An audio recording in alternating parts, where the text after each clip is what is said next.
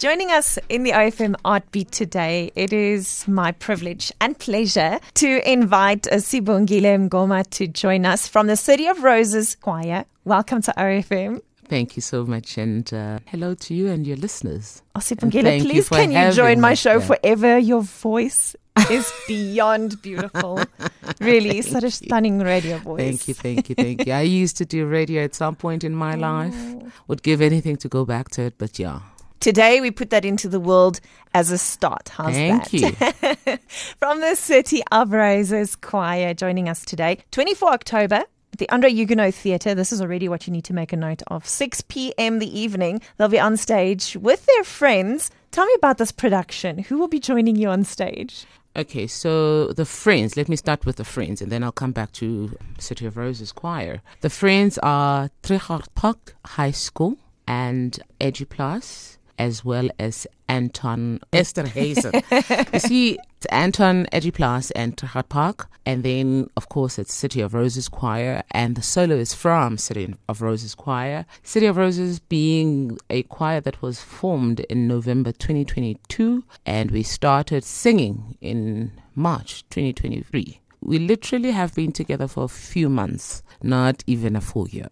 So what type of music do you and the choir enjoy singing? We do eclectic music because we do anything from South African traditional music, from Iskatami at Bladysmith, Mambazo type music, to jazz, to gospel. We will do classical music. So we do anything and everything. The main thing is to stay relevant, and you want to keep young people interested because they get bored very quickly with choirs because, you know, the idea around choirs is old people and their rigid ways. So you make it fun for them and they fall in love with choir again.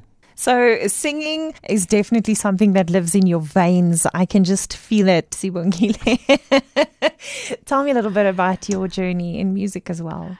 I was born in a musical family. My grandfather was a professor of music. My dad is a cellist. My aunt, Spoile Kumalo, the famous singer. And everybody in my family sang, my grandmother, my mother, everybody. So I grew up with music and I started singing literally straight out of the womb.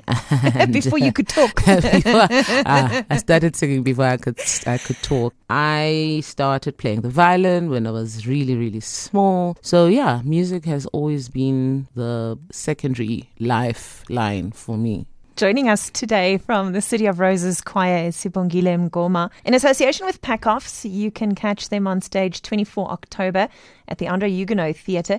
Tickets are R100 and they're available at Packoffs, at Pick n Pay, and also online at Web Tickets. Sibongile, before I let you hop out of here, what is your vision for your choir and how do you want to inspire the love of music in your members?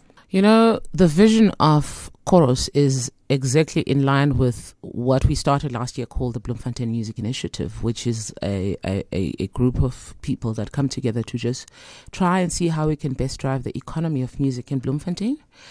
And so it's the same music, it's the same vision for young people, is that how do we then drive the economy of the arts with young people? How do we remove the divide?